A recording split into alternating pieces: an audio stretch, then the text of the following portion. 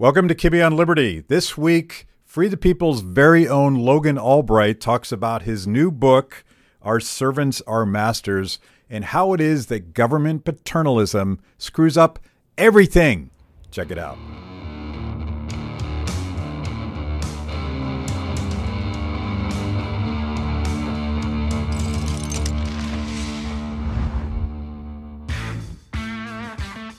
Today in studio, we have none other than Logan Albright. So your book actually has a lot of my favorite school of economics in it, Austrian economics. That's right. Which may be why we've worked together for so long. Might be. It's possible. You name drop Hayek and Mises and someone that I don't hear as much from, Carl Menger, and I suspect Carl Menger would have an opinion about whiskey as a means of exchange and a store of value, because he was the founder of the Austrian school who did a lot of work on the question of money. And he basically said, and I think this theme in one way or another threads throughout your book, he basically said that money is whatever people want it to be. Absolutely. And then Mises had a whole treatise on money. It was one of his first big books about, and he had this theory that money has to start as something that has intrinsic value. Like paper money couldn't have just started as paper money. It had to start with gold or something that people actually value for its own sake. So whiskey's a good example of that, because people like to drink whiskey, but if you're not going to drink it, or if you have more than you can drink, you can trade it for other things. So, and Menger wrote extensively about Bitcoin, as I remember. Yeah, he didn't quite predict Bitcoin, but I think he would have been interested in it if it had come around during his lifetime. So give us the theme here.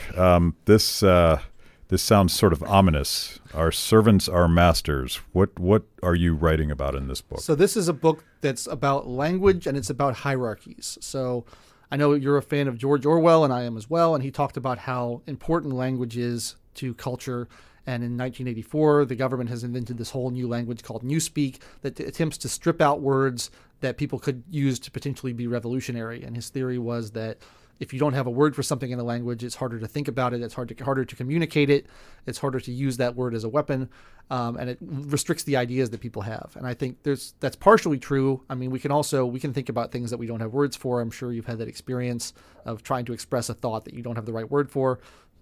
But I think there's something to it as well. And the words we use matter. The words we use inform the ideas we think. And I wanted to look at the phrase public servant, which you hear a lot, and really dive into it and see what people actually mean by it. And when you look at people who call themselves public servants, more often than not, and this isn't all the time, there's plenty of good people out there who call themselves public servants, but more often than not, the term is a euphemism for people who are trying to tell you what to do with your life, trying to control how you behave. Yeah, and I think I can imagine all sorts of public servants that probably wouldn't use the phrase because it's almost self-aggrandizing. It's right. Like, I'm not doing this for myself. I'm doing it for you. Honestly, I really have your best interests in mind. Right. And I don't benefit at all from this. And every single politician and every single bureaucrat and every single dictator usually embraces that I'm doing this for you kind of thing. And what I find interesting about it is it's a hierarchy that's been turned on its head.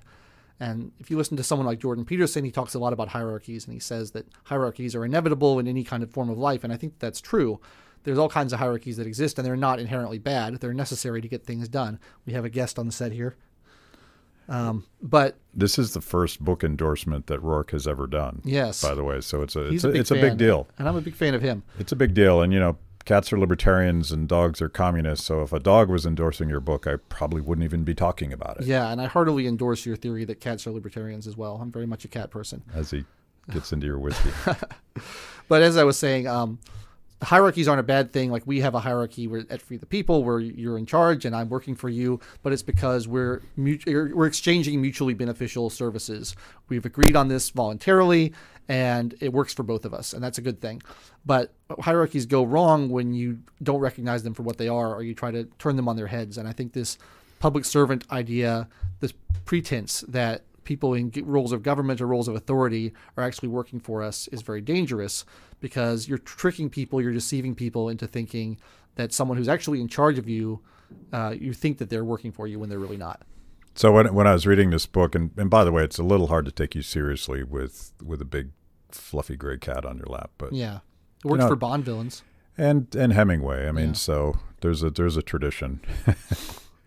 It seems like, when I read your book, I was kind of reminded of the Matrix, because you're kind of red pilling us here, because the entire mythology of government and authority says that certain people can be trusted. Right.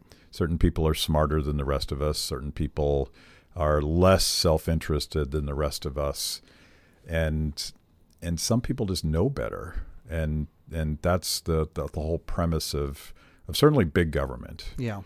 That we're gonna sort of do what's good for you, even if you don't even know that it's good for you. Yeah. And I think the goal of the book is largely to just get people to re-examine the way they think about the world. A lot of people who write these kind of books, they have a political message in mind. They want to convince you to vote for somebody or support a certain policy.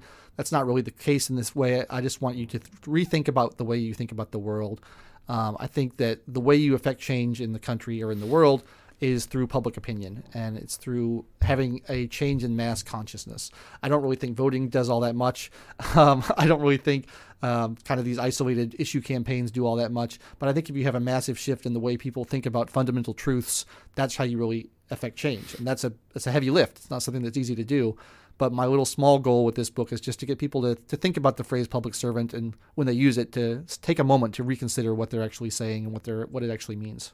I think we can even assume that any politician that throws around that word too much probably has more sinister aspirations. And one thing about your book, you take it a step further than even public choice theory, which argues that when it comes to political action, political actors, and both elected officials, bureaucrats, and even people that lobby the government, when they talk about the public interest, they're really talking about their personal interests. Yeah. But I feel like you take it a step further and suggest that there's almost something sinister and manipulative about people that want to tell us how to live our lives. There's an urge that exists in a lot of people, and I don't really understand it myself because I don't have it at all. But there's an urge that people get upset if other people are living in a way that they don't approve of, and they want to change it. They want to fix it. They want to force people to conform to the way they think they should live. And a lot of people have this urge. And, I know you love to talk about Hayek on this channel. He has this whole theory about why the worst people rise to the top in a democracy. And it's that people with that urge, the people who have the urge to tell you what to do, to run your life for you, they're the ones who are motivated enough to go through the hell of running for office and trying to get into positions of power. Because people who want to leave people alone don't really have that much of an incentive to go through the crazy nightmare of trying to become an elected official. But someone like Hillary Clinton, who has outright said, I want you to live the way I want you to live, basically, she's got a big incentive to spend all that money, spend all that time, spend their whole lives effectively trying to get in a position where they can enforce their will on the people. Yeah. So let's talk about a couple examples, because we'll start with some extreme examples that you talk about in the book, so that people understand what we're talking about. And we just had our friend Lee on the show talking about growing up under Mao's China.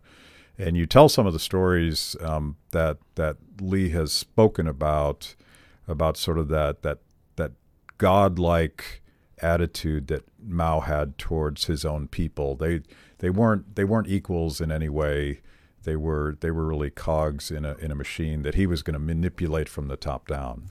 Yeah. I think that's a really important point, because to me, one of the reasons that I'm a libertarian is that I really think that there's something special about the human mind and the human spirit. I'm not really a religious guy, but I would say that there's something like a divine spark in human nature. And one of my favorite political theorists and economists, Murray Rothbard, had this line about how if men were like ants, there would be no reason to care about freedom. Because if we were all just, unthinking automata who go to work and come home and breed and die, there's no point in actually caring about freedom, because everyone's the same. We're not all the same. We're all unique. We all do different things. We all have this creative energy inside of us that leads us to do great, inspiring, wonderful things. And I think that's one of the reasons why when you have people who are totalitarians like Mao, or like Stalin, or any of these communist states, they're very hostile to religion, and they want to supplant religion, because if they view you as a unique, special, divine spark individual, they can't then view you as a cog in the machine, a tool just to be plugged into a certain slot in order to realize their vision. And I think that's kind of the mindset that goes into these totalitarian leaders. They don't think you're special. They think you're just like everybody else. You're all just numbers that can be rearranged in an equation to realize their vision. You know, actually, a couple of years ago, John Mackey, the founder of Whole Foods and an unapologetic free market capitalist, was debating a Marxist professor. And I'd never heard of the guy, but supposedly he's one of the top professors. And he was at some Ivy League school, of course. And it was shocking to me how much he conveyed what you just said. He very much viewed society as an aggregate chunk of stuff. It was a singular thing. And when he was crunching the data on stage, he didn't even mention the fact that he's talking about people. Right. And the whole idea was to manipulate and get people to do what he wanted them to do, because he was talking about so-called excess wealth. And he really didn't have any way to separate it out, right, because he was just looking at the it's aggregate. It's not your wealth or my wealth. It's just wealth that it's exists wealth out there for some expert to then move around to where they want it to be to create the most efficient allocation according to them. But, you know, Mao didn't just think he could manipulate the economy. He thought that he could manipulate Mother Nature. And you tell that story. Yeah, and this is a story that's been told on this channel before, but it's shocking when you hear about it, just the hubris of it. You know, he would try to redirect rivers because he said, this river doesn't go where it needs to go, where I want it to go. I'm going to make it go over there. Like, that's a huge engineering challenge to try to redirect a river. People don't realize how much goes into the formation of a river, why a river is where it is. It's there for a reason. It's there because it's on a rocky bed where the water can flow past. What Mao did was redirect the rivers using people, slaves essentially, digging channels for the river to go through. But because it wasn't a rocky foundation, it was just soil, the river would just sink into the ground and disappear. So you had all the water just dry up and go away. He was worried that the birds were eating all the crops.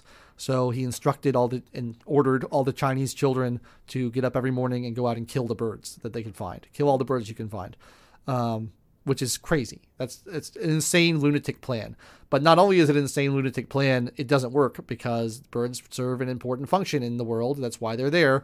And the birds, turns out, they eat the locusts and the pests that would otherwise destroy the crops. So without the birds, the crops all got eaten by pests and everybody starved to death. And you have the greatest mass famine in human history. Yeah. And the reason I like or am appalled by that story, I like telling that story because I think it explains to young people that really don't think about the world in terms of economics, but would be horrified to imagine some government authoritarian mandating from the top down, today we will kill all the birds.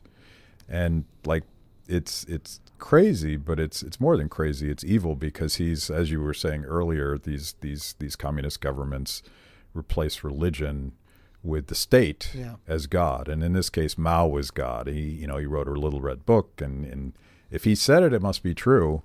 And the consequences were a humanitarian disaster. Yeah, and they don't even give you the courtesy that religion gives you of saying that you're made in my image and you're a special, unique individual. Yeah. They just say, you work for me. Yeah. That's it. But so everyone agrees that that's bad. And I'm assuming that there's even the most ardent socialist in this country would hopefully admit that Mao committing birdicide was a horrific thing. But it applies to almost everything the government does to manipulate our behavior. Yeah, it's all based on them thinking they know better than the rest of us. And I have a section in the book on economics, which may seem a little bit out of place with the rest of the book because not that many economists call themselves public servants, but there are some economists who work for public policy institutions or universities or governments. And there's this whole new school of economics called behavioral economics. And basically the goal of behavioral economics is to find ways to get you to change your behavior so that there is a more efficient outcome, according to the economists. Economists love to optimize things. They make you study calculus in grad school because they think that you can optimize things. And so these behavioral economists think they can optimize society by changing human behavior. And what they've done is they realize that they can't outright force people to do what they want them to do, not easily anyway. but they think they can manipulate them using psychology. So there's this kind of fusion between psychology and economics. And the key proponent of this is Cass Sunstein, who wrote the book Nudge. And I find this a really evil concept, because what he's saying is, we're going to subtly rearrange your environment. We're going to move things around in a certain way to basically trick you into doing what we want you to do. So there's things like, well, we want people to be organ donors when they sign up for their driver's licenses. And right now, if you want to be an organ donor, you say, I want to be an organ donor. But they say, well, instead of doing that, let's say you're automatically an organ donor unless you want to actively opt out, knowing that most people are lazy and most people won't actively opt out. And that, kind of sounds a little bit benign because it's just changing an opt-in to an opt-out. But the goal is really sinister, because what you're doing is you're just trying to change people's behavior through very subtle ways that they won't even realize that they're being manipulated. They won't realize that their behavior is being changed. And they do things like in school lunches, they want to put the healthy foods up front and put the unhealthy foods in the back to try to trick kids into eating the healthy foods first. And a lot of these things don't sound like a big deal on their own, but you end up with a society that is aggressively trying to manipulate its citizens into behaving a certain way, instead of letting people make their own choices and letting people do what they want to do. Is like, you think about actually applying that concept to something like music and musical choices and the government deciding what you can and can't listen to. That also sounds absurd, but history says that it actually, Castro banned the Beatles, for instance. And Soviet Union is infamous for the amount of approved music and unapproved music that they had. All the great, there's all these great modernist Russian composers like Shostakovich, and they're fantastic artists, but they were not allowed because they were too modernist and they weren't traditional and they weren't nationalistic enough. The government controlling art is always a big part of trying to manipulate people's behavior, because art is inspiring. Yeah. And art inspires people to think new thoughts and have new ideas and do new things, and maybe even to revolution. And we can't have that. We got to keep everybody comfortable and safe and complacent. So you mentioned economics, and the chapter is really about Austrian economics and this idea that the Austrians push, which is methodological subjectivism. Yeah. And explain that and how that applies to this idea that you can top-down decide people's behavior.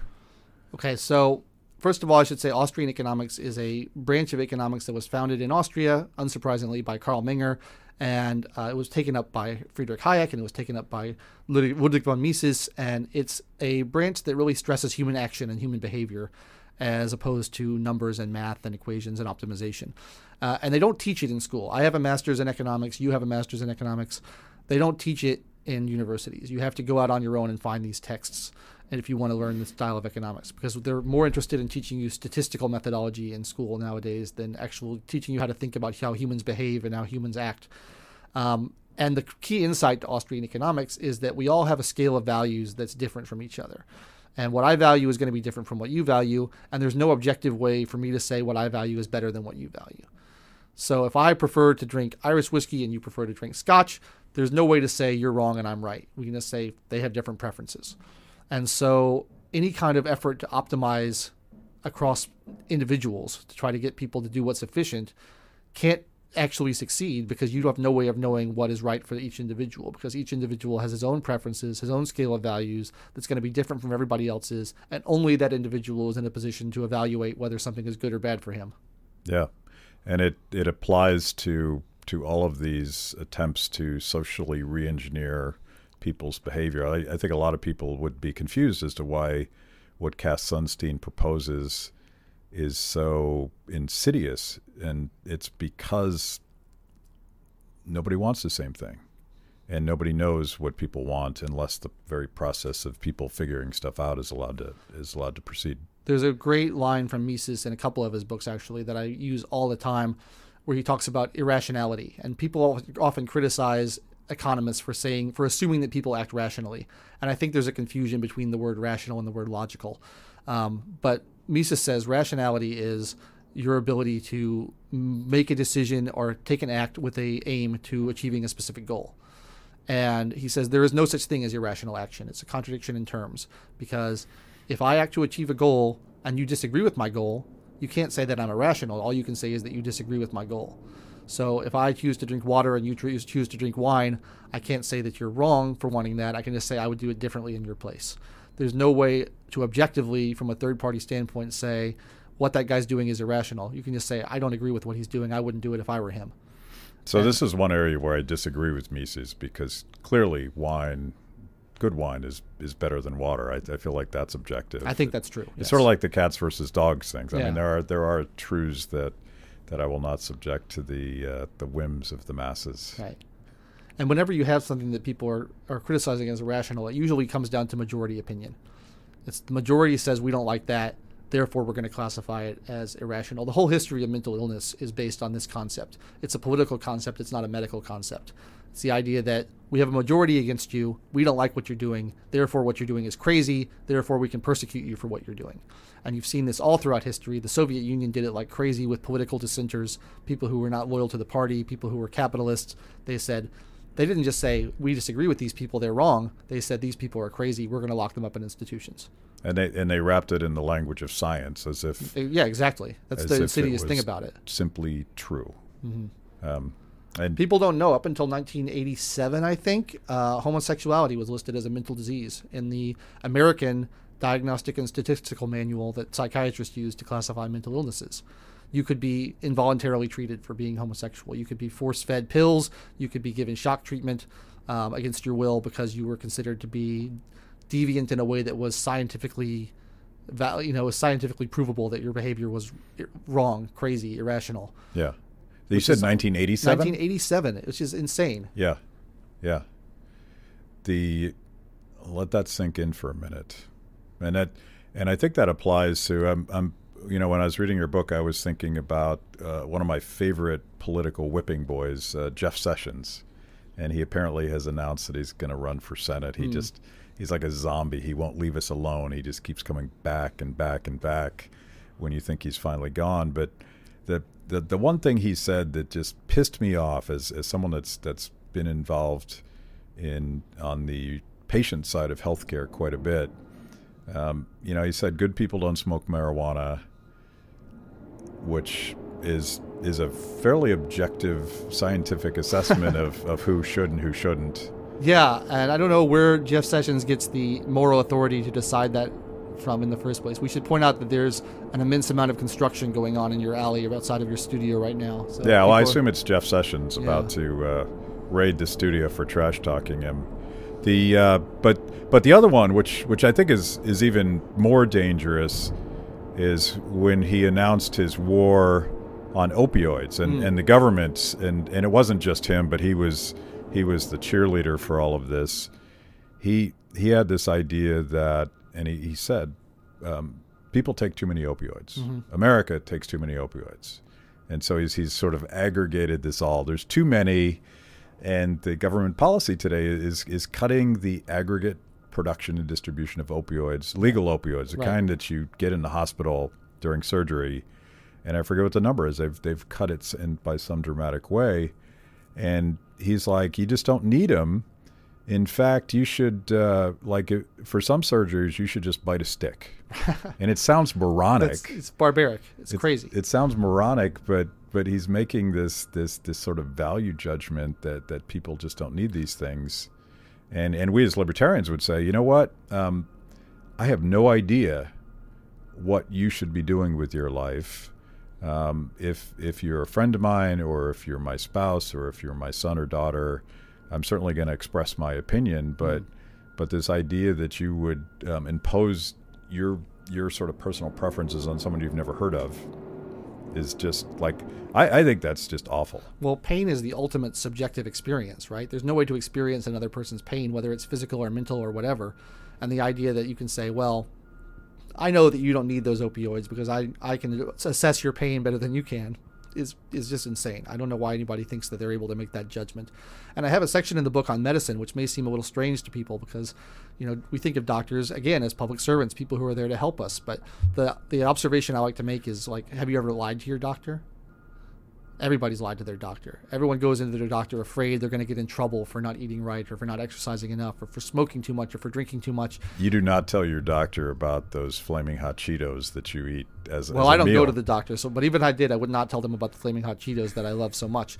But, like, you don't lie to your servants. If you have a cook and you say, I want 2 pork chops for dinner, and the cook says, no, you're only going to get 1 because I think you're being unhealthy, that cook is fired. You find another cook. But with doctors, we don't have that option. Not only we don't really have much of a choice when it comes to doctor selection because of the extreme measures the government and the AMA go to limit who can become a doctor and how you get the license to become a doctor, but the doctors themselves serve as these gatekeepers that decide what medicine we're allowed to have, what treatments we're allowed to have. And in some cases, they're basically extorting you. They will say you have to engage in these certain behaviors or else I'm not going to give you your prescription. And these are not just for, I am talking about opioids, but I'm also talking about non-addictive, non-habit-forming, non-dangerous drugs, things like penicillin or blood pressure medicine. There's no reason why these shouldn't be over-the-counter drugs. But in order to get these life-saving medicines, you have to go get the approval of a gatekeeper who's a doctor, do what they tell you to do, pay what they tell you to pay. If you don't behave in the way that they approve of, if you're overweight or you're too old or you engage in risky behavior, they can deny you insurance, they can deny you treatment, they can deny you payment. And it really limits your ability as a free American to choose your own path in terms of how healthy you want to be, what measures you want to take to protect your own health. How loud is that? It's pretty loud. You guys are dominating. So we have some sort of major catastrophic event happening right outside the studio, so you'll just have to bear with us. So I think you're being a little too tough on doctors because I think it's government manipulation of the distribution of medicine and healthcare that has turned doctors into bureaucrats. Yeah, and I want to point out that I'm not really picking on the individual doctors because there's a lot of great people who are doctors, and people tend to go into medicine with the idea of helping people and the Hippocratic Oath and all that. But what I'm using it as a shorthand to discuss the medical establishment, the bureaucracy, particularly the AMA. I think the AMA does a lot of damage. They limit who can become doctors. They limit your choice because they won't allow doctors to advertise. If you want to change your doctor, it's hard to find another good one because there's no advertising. There's no way of knowing who's good and who's not. Well, my insurance really doesn't allow me to go shopping for a doctor. Once you get one and they actually accept your appointment, you cling to it with your cold dead hands. Sure.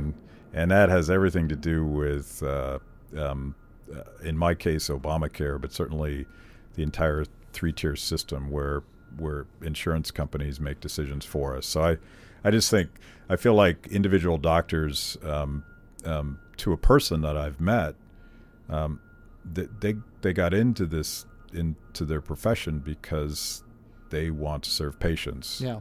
And it's that manipulation that creates that. I think the same thing applies to teachers. And we're always picking on the teachers union, but we should be more careful about distinguishing between teachers that are doing something that is one of the coolest professions, I think, but they've become bureaucrats. I like to pick on teachers because it makes everybody mad. Everybody loves teachers, and whenever you pick on them, everybody just it's like kicking over an anthill. Everybody just goes crazy, and how dare you attack teachers? But yeah, in all seriousness, it's the education bureaucracy that basically stems from the Department of Education, which was founded in the 70s under Jimmy Carter. But it also stems from just the basic compulsory education laws that we have in this country, where you are, as a child, up until the age of 18, you're legally required to attend the school from a certain period of time in your life, most of your life, and you have no choice. Usually your school is determined by where you live, not by what school you want to go to. And I think that's one of the problems we see with kids today is we have all these mass shootings in school, and everyone says we have to get guns out of school. We have to get guns out of school. I think maybe we got to get the kids out of the schools, because you don't see mass shootings happening in McDonald's or shopping malls or playgrounds or places where kids hang out. You see them happening in schools, and the reason, I think, this is just my theory, is that kids can't leave. They're stuck there day after day with people who bully them, with people who torture them, with a system that incessantly tests them and compares them to other children and publicly humiliates them, and there's no escape. There's no way out. And so, of course, some people are going to get pushed past the breaking point in that system. So you agree with Roger Waters from Pink We don't Floyd? need no education? I would change it to we don't need no schooling, because I think education's a wonderful thing. But I think schooling all too often is just babysitting and conditioning to behave in a certain way that is approved by society and not actually educating. I think you can get a far better education by going elsewhere. And And to make it personal, your parents were smart enough not to force you through the public education machine. You are a product of unschooling. Yes. Explain to people what the hell that is. So my parents both had a very unpleasant time in school, and when they had children, they said, we really don't want to subject our kids to that. And they did a lot of research, and there's this philosophy called unschooling, which was founded by a guy named John Holt, who is an excellent writer and researcher and educator, and everyone should read his books if they haven't. But the idea is basically that children are natural learners, and you can observe this if you've ever been around children before they get to school age, like 5 and under. Kids absorb knowledge like a sponge. They're interested in everything. They're fascinated. They'll like ask a 4-year-old boy about dinosaurs, and you'll be there for hours, hearing more than you ever wanted to hear about dinosaurs, because they love learning. And if you just let them explore their interests and live their life in the world, they will learn a lot, and they'll learn what they need to learn, and they'll learn more than they will if you stick them in a windowless room for 8 hours a day and say, you're going to study math, and you're going to study spelling, and you're going to study geography. And not only are you going to study these things, you're going to keep to a rigid timetable that is determined by your biological age, which really is meaningless because everybody develops at a different rate. Everybody's brain develops at a different rate. Just sticking kids at the same age together and expecting them all to be in the same place at the same time completely ignores the reality of how humans develop. So how did that work out for you? Tell me how this method, this theoretical method that kids can figure stuff out, where did it take you? So I didn't attend school at all until I was 18 and I went to college. And I spent my time reading a lot. I did some math workbooks because I wanted to be good at math because I was interested in it, and also because I wanted to be able to pass the SAT and get into college. I read a lot of history. I read a lot of other things that I was interested in. I studied Latin in high school. And at some point I decided I wanted to go to college and get an education there. So I did. And I got good scores on the SAT. I got good grades in college. After I finished in college, I went to music school and studied music for a while. And after I did that, I went to graduate school and studied economics. And now that led me to where I am here. But I never felt behind. I never felt like I was missing out on anything. I always had all the knowledge I needed. And the most important thing is that I learned how to teach myself things. So if I ever ran into an area where I felt like I was lacking or I needed to catch up, which didn't happen often, I knew how. I'd go to the library, get a book before the internet, or on the internet, go find a site, learn it in a week, and then I'm caught up, And I think you'll find things that kids spend years studying in primary school, elementary school. If you give them time until they're ready, if you wait for their brains and their interest and their intuition to be ready for it, they can pick it up in a flash. A couple days, they got it. There's no reason to force a kid who's 6 years old to learn to read for 2 years. When if you let them wait till they're 8, they can learn to read in a couple weeks. Yeah, it's amazing. That used to be sort of a core American ethos, and it just the sort of entrepreneurial ability to figure stuff out and work through a problem and find a solution. It's fascinating. In old Eastern Bloc countries, we do a lot of speaking in former Soviet countries. That is so just loud. Getting louder and louder. I think there's a garbage truck right behind this studio. Yeah.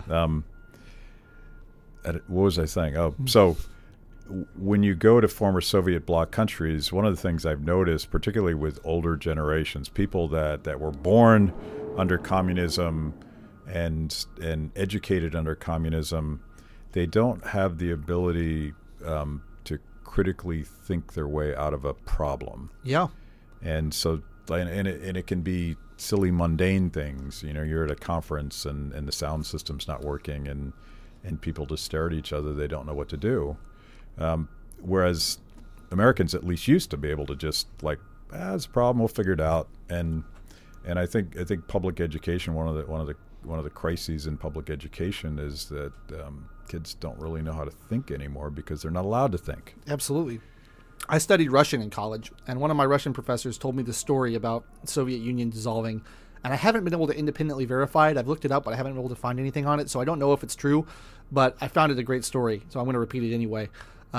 He said there was shops that would sell various items like bread or food, and the Soviet Union collapsed, and the Soviet Union had always set prices. They said, you're going to charge this much for a loaf of bread, you're going to charge this much for a pint of milk, and so on. And so when the Soviet Union collapsed, they came in and said, okay, That's done. We now have a market economy. You can set prices whatever you want for your bread or your milk or whatever.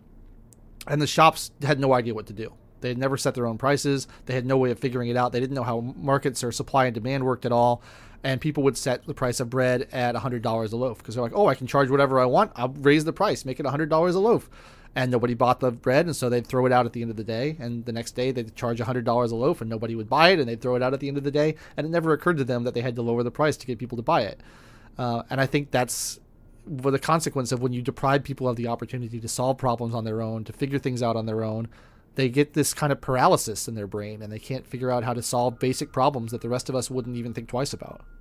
So, read a certain way, your book could be deeply depressing because you're sort of red pilling us and revealing that all of these authority figures that we thought were helping us are actually the problem.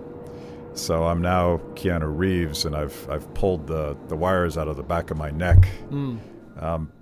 What do I have to look forward to? Like, what's the upside here? Well, it's like the 12-step programs say, Matt. The first step to recovery is admitting you have a problem.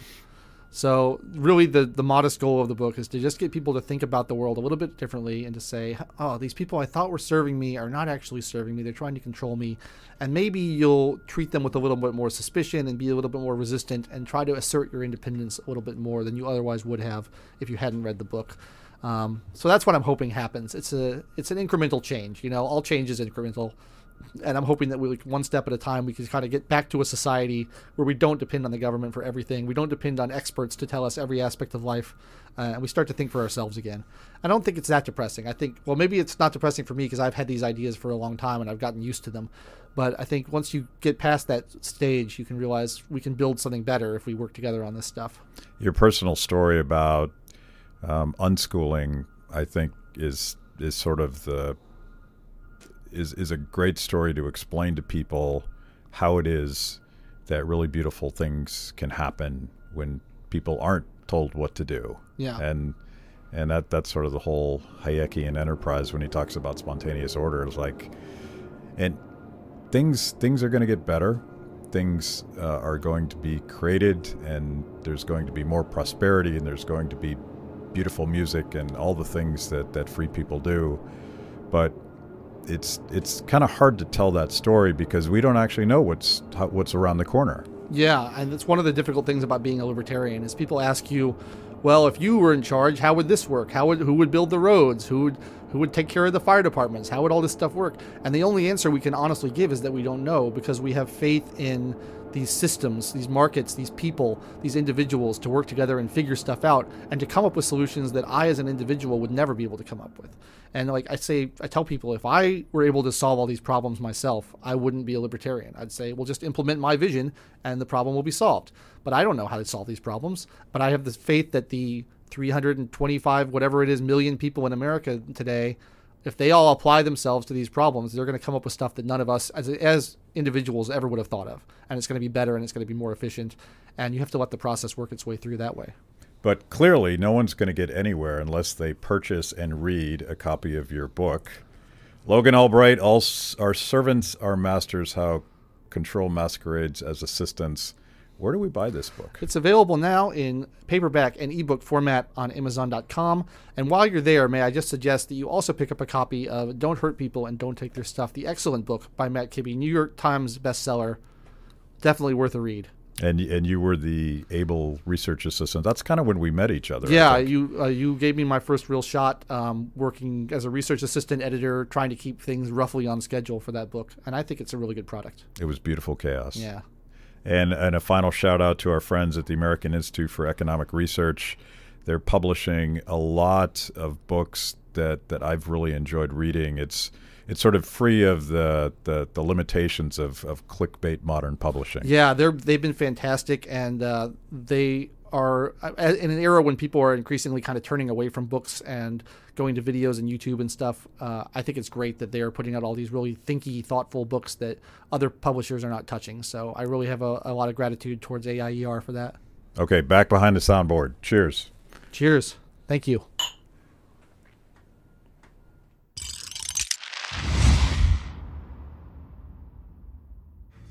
Thanks for watching Kibbe on Liberty. By now, you know this is the most important event of your week. So make sure you subscribe on YouTube. Click the little bell so you get notifications. Kibbe on Liberty, mostly honest conversations with mostly interesting people.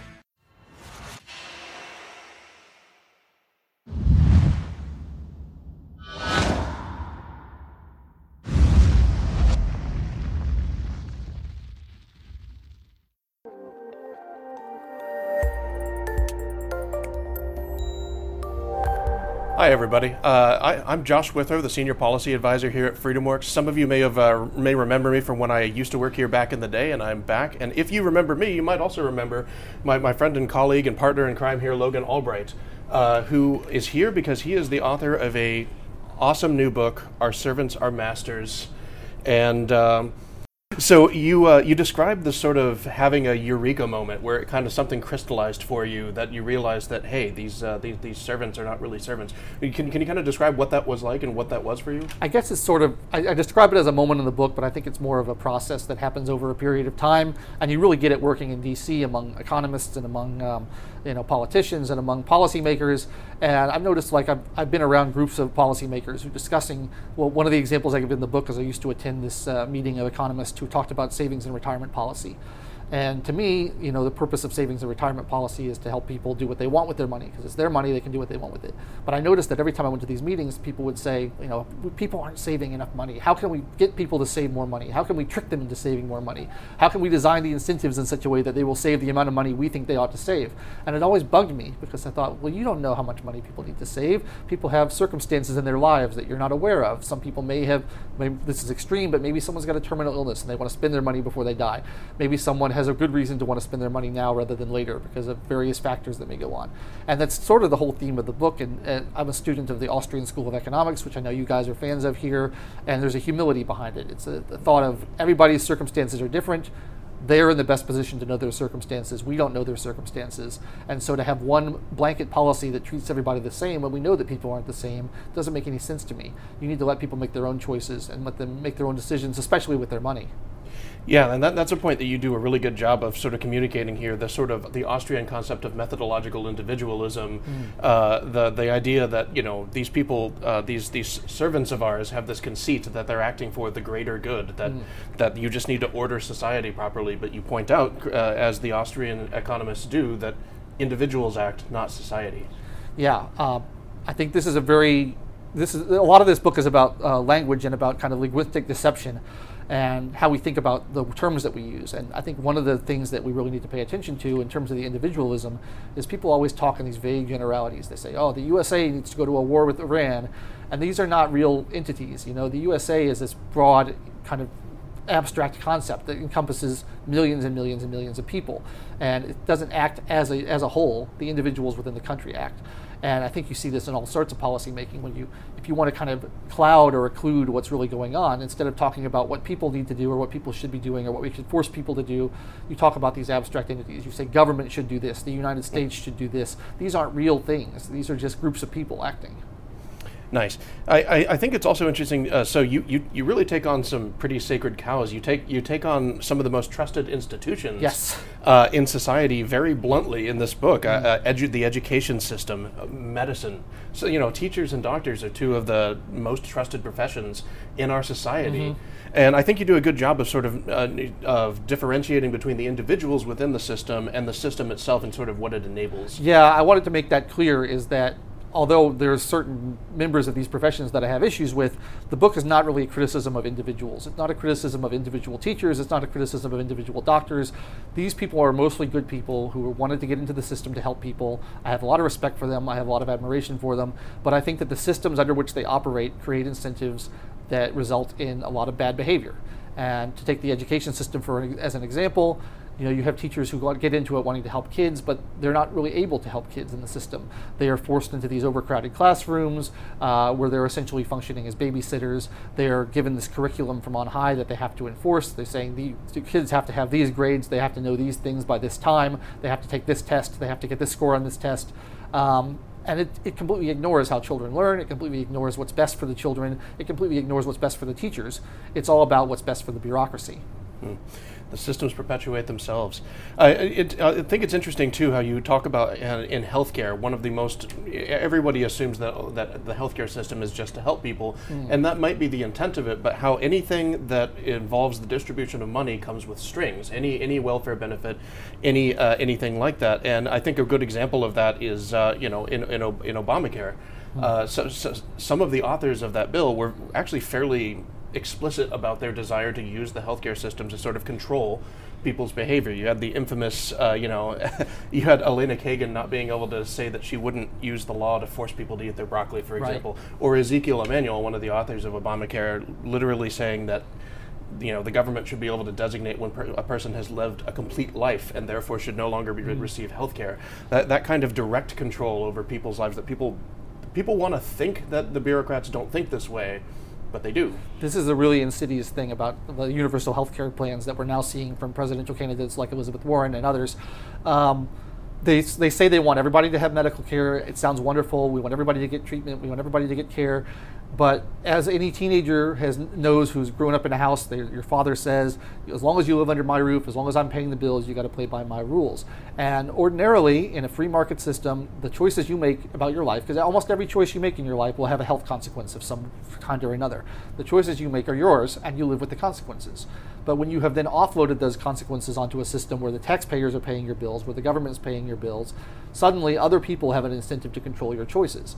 If you are a smoker, or you eat too much, or you eat the wrong things, or you drink too much, or you don't exercise enough, or any number of things, people start to say, hey, wait a minute, that's costing me money, because now I have to pay for your bypass surgery, now I have to pay for your cancer treatment.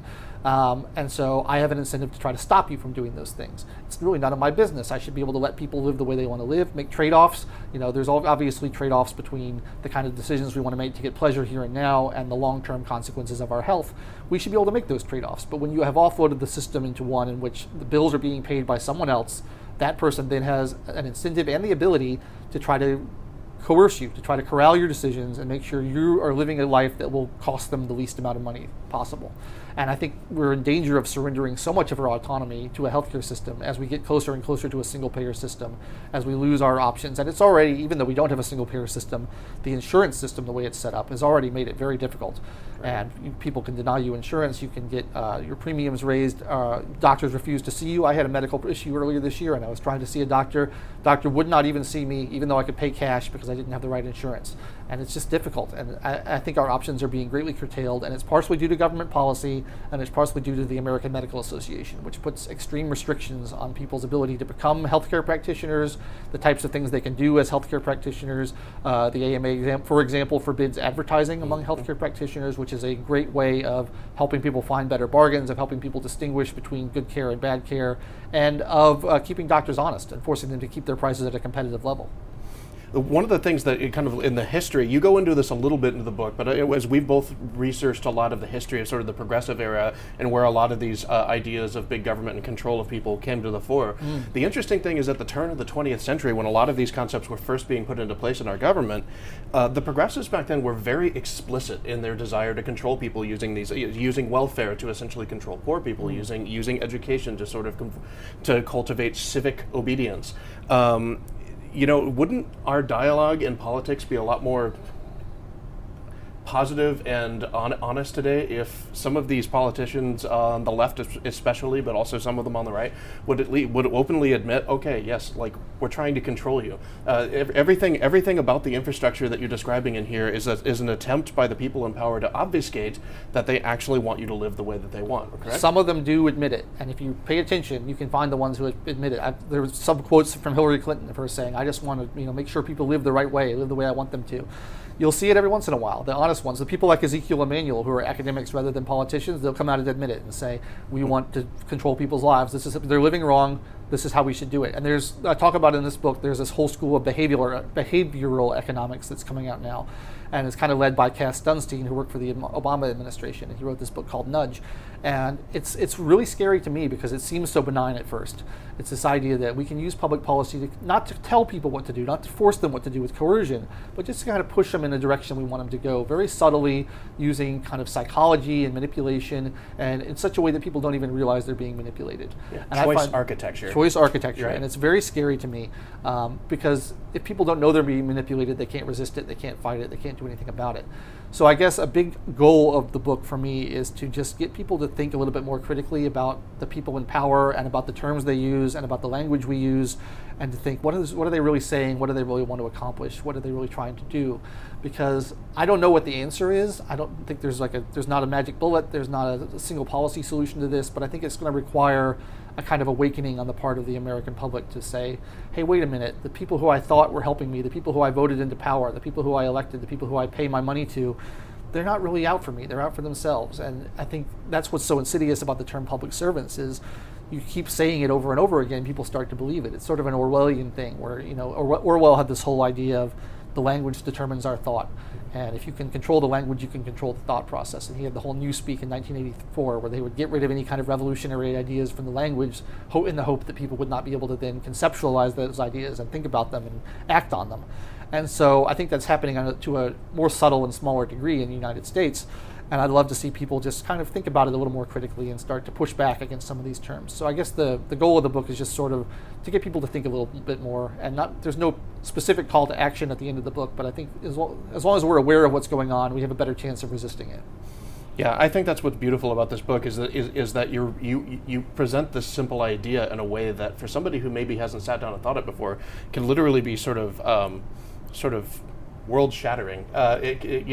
Cause people to think about their government and their relations to the institutions that they participate in an entirely new light. I think that's kind of a hallmark of a brilliant idea put into print.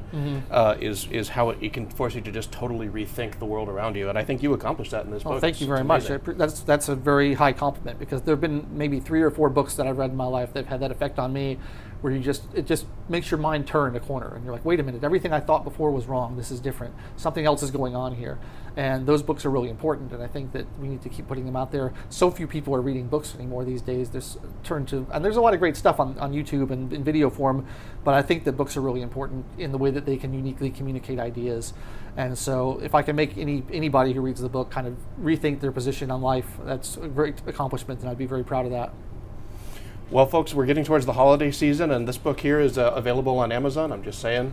Christmas gifts. Wonderful Christmas gift. It's available on ebook and paperback. So if you have a Kindle reader and you don't want to buy a physical copy, you can get that. All right. I highly recommend that you read it. Thanks for being here, Logan. Thanks so much, Josh. It's great to see you again.